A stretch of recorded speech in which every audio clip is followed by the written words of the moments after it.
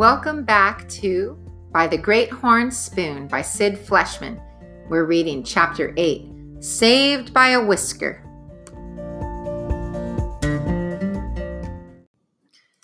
In his pea jacket and stocking cap, Jack felt 14 years old at least, maybe 15.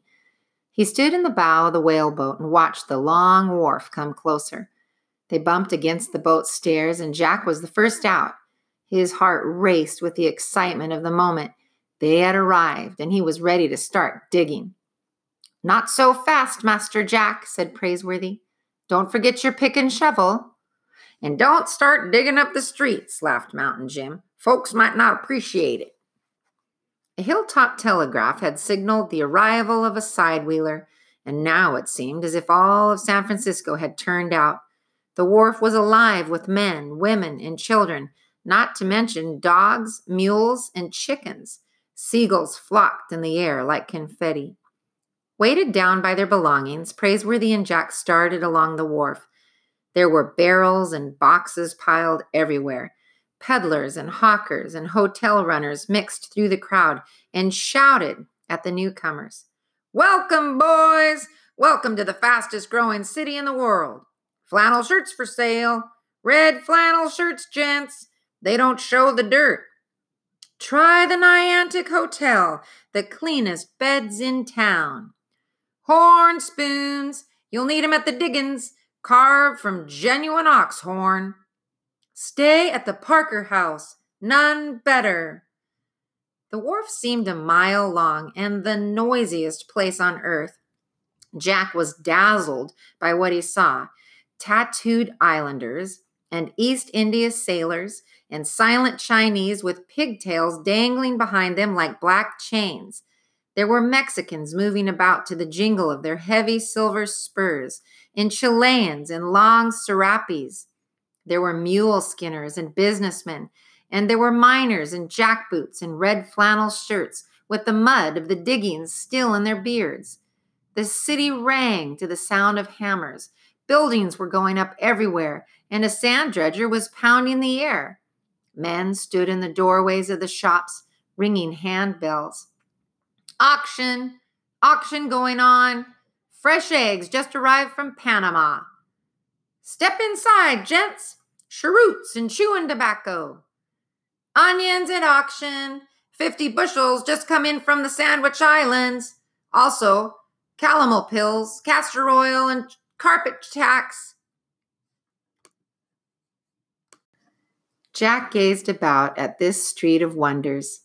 There was a smell of mutton from the chop houses and a sizzle of hot grease from the oyster shops. Suddenly, Mountain Jim stopped short. "Billy be hanged," he said, lifting his nose in the air. "Smell that?" Praiseworthy nodded. "It's strong enough to knock a man down. Makes your mouth water, don't it?" "Not exactly," said Jack, trying not to breathe. "It's bear meat. Real California home cooking. Good luck in the diggings, boys. I'm going to follow my nose." Following up the scent like a bloodhound, Mountain Jim crossed the street and turned into a restaurant. Before long, Mr. Azariah Jones dropped away, unable to resist the lure of the auction shops another moment. Praiseworthy and Jack continued along the boardwalk, which was hammered together, mostly out of barrel staves, and reached the United States Hotel. Captain Swain had recommended it. "A fine room, if you please," said Praiseworthy to the hotel clerk, "and I think a tub bath would be in order." "Very good, sir," replied the clerk. He was a bald-headed man with thin strands of hair combed sideways from ear to ear. "That'll be $10 extra each." "What's that?" Praiseworthy scowled. "We don't want to bathe in champagne. Water will do, sir." "Champagne be almost cheaper, gents. Water's $1 a bucket, unless you want to wait until November. Prices come down when it rains." "We'll wait," said Praiseworthy with decision. In this part of the world, he thought, a man had to strike it rich just to keep his neck clean. He signed the register, and Jack gazed at a bearded miner pacing back and forth across the lobby floor. He wore a floppy hat, and chestnut hair tumbled out on all sides like mattress stuffing coming loose. He kept glancing at the loud wall clock as if every advancing second might be his last. Jack couldn't take his eyes off the man. Tucked in his wide leather belt were a revolver, a horn spoon, and a soft buckskin bag. Gold dust, Jack thought. He must have just come from the mines. "Ruination," the miner began to mutter. "Ruination." Praiseworthy blotted the register. "How," he asked the clerk, "does one get to the mines?" "Riverboat leaves every afternoon at 4 o'clock from the Long Wharf. Fare to Sacramento City is $25. From there, you make your way to the diggings by stage, muleback, or foot." Jack shot a glance at Praiseworthy. $25 each. Why, they didn't have that much money. But the butler didn't so much as raise an eyebrow. "We'll be taking the boat tomorrow," he told the clerk. "Ruination," said the miner. "Come along, Master Jack," said Praiseworthy. The walls of their room were lined with blood-red calico, and there was china matting on the plank floor. The window looked out on the shipping in the bay, the mass as thick as a pine forest. There were not only gold ships, but Navy frigates and Chinese junks, and the going and coming of longboats. But Jack wasn't interested in the view. $50 just to get to Sacramento City," he said. "We'll have to walk." "Good exercise, no doubt, but we haven't time for it."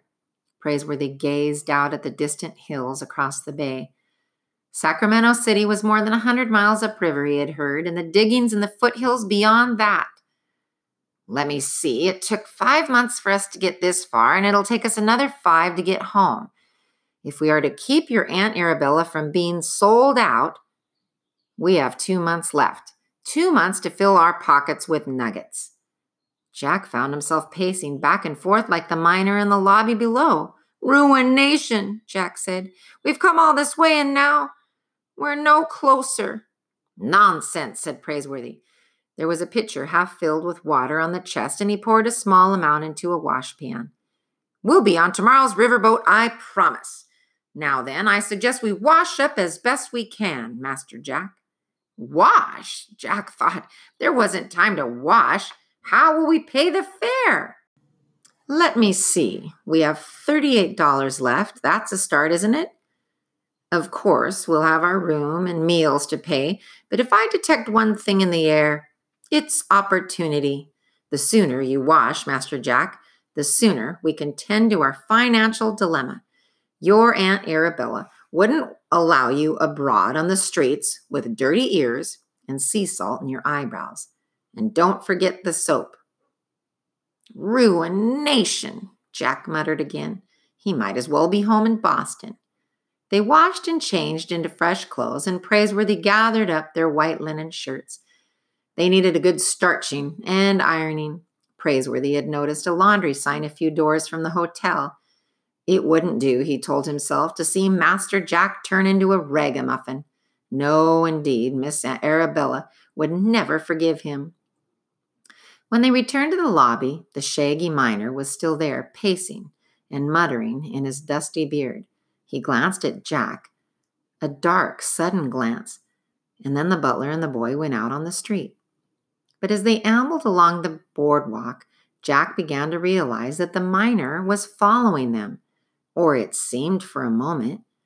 Praiseworthy turned into the laundry, a mere wooden framework tacked with canvas, and set the bundle of shirts on the counter.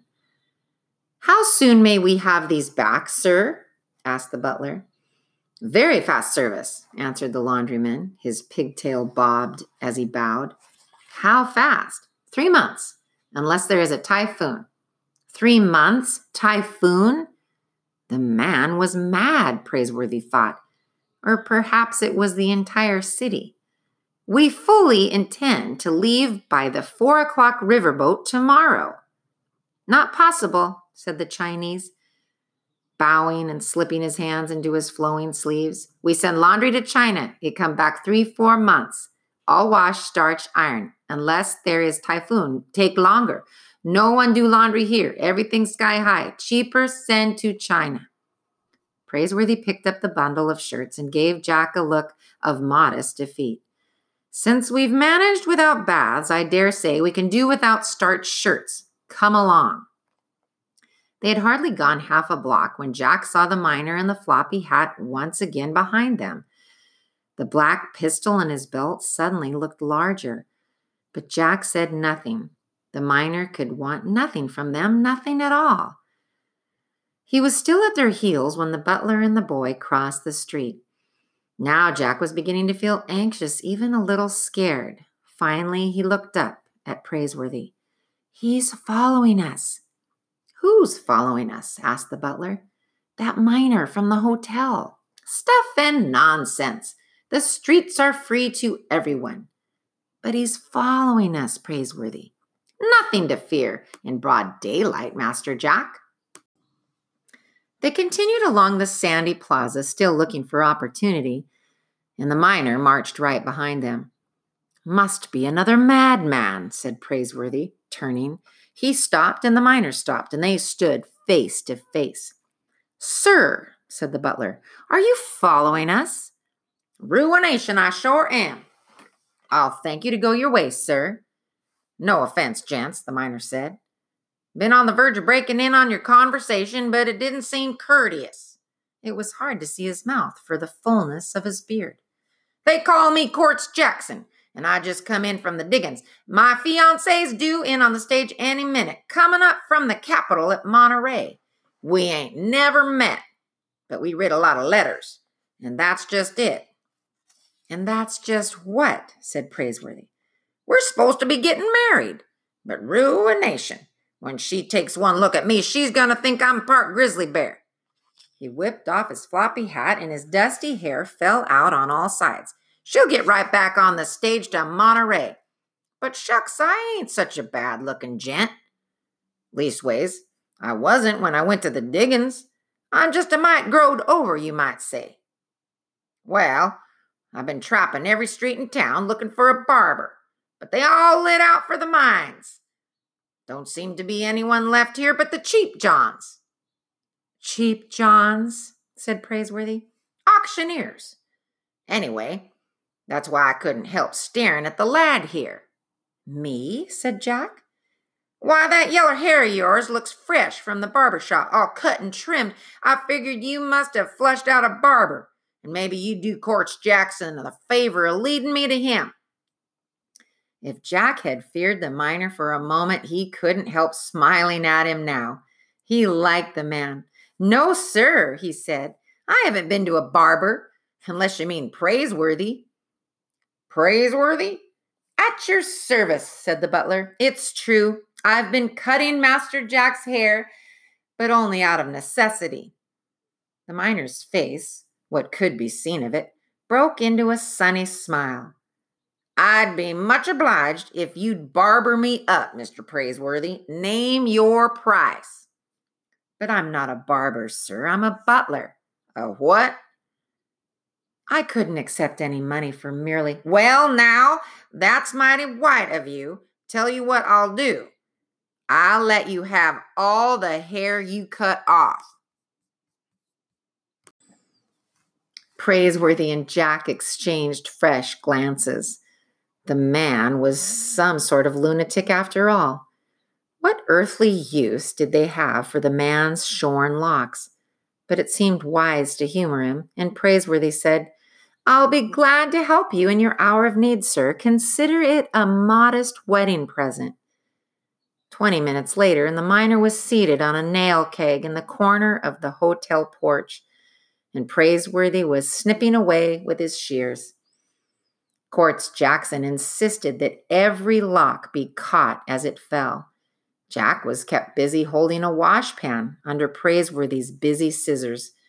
It worried him that time was wasting, and they were yet to make their boat fare.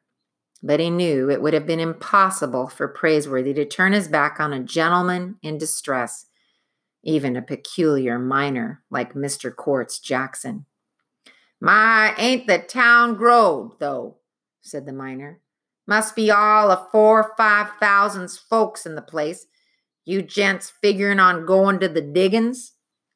We do indeed, said Praiseworthy. I come from Hangtown. The boy's been locating a good lot of color up that way. Color? The yeller stuff. Gold. If you get up Hangtown way, tell him you're a friend of Quartz Jackson. Tell him I'll be coming home with my bride in a couple of weeks. Sure is nice of you to shear me this way. Would you mind trimming the beard while you're at it? Always itching, and I can hardly find my mouth to spit with. Jack, young Jack, a bit of my sideburn is getting away in the breeze. Wouldn't want you to lose any. Yes, sir, said Jack, catching the lock of hair. Quartz Jackson's face began to appear, snip by snip, like a statue being chipped out of stone. When Praiseworthy had finished, the miner turned to look at himself in the hotel window pane, and he almost jumped out of his jackboots. By the great horn spoon, he said. Is that me? Quartz Jackson was obviously pleased. Why, I'd forgot I was so young. Quartz Jackson was a fine-looking gent at that, Jack thought. He had good teeth and an easy smile. Except for his revolver, his horn spoon, and his red flannel shirt, he hardly seemed the same man. But what did he expect them to do with his hair cuttings? Stuff a mattress? Your fiancé will be very pleased, smiled Praiseworthy. Our congratulations on your forthcoming marriage, sir. Much obliged, Praiseworthy. You saved me from certain ruination. The least I can do is learn you how to work a gold pan. Waterboy, you there. Fetch us a bucket of dew over there. The miner paid for the water by taking a pinch of fine gold dust from his buckskin pouch. Jack was eager to get the hang of mining, and Quartz Jackson, peculiar or not, was clearly an expert. Give me the washpan, Jack, young Jack. Jack handed over the tin pan, piled high with chestnut whiskers and trimmings. The miner wet them down with fresh water and began to swish the pan around. Gold's heavy, he explained. Nothing heavier. Even the yeller dust sinks to the bottom if you keep working the pan, like this. Then he handed the washpan to Jack and taught him the motion. The water turned brown from the dirt and the mud that had gathered in Quartz Jackson's whiskers and hair. Finally, he poured off everything but a thin residue at the bottom of the pan. Jack's eyes opened like blossoms. Gold dust! Why, look there, the miner roared with laughter. The boy's panned himself some color. I figured I scratched enough pay dirt into my beard to say out about $14 an ounce. Since I give you the whiskers and all, the gold is yours. Jack had never known a more exciting moment in his life. The grains of dust sparkled like yellow fire, and there was even a flake or two. Half an hour later, while Quartz Jackson was having a $10 tub bath, Praiseworthy and Jack were plucking opportunity from the air. They put up a sign that said, Free haircuts, miners only.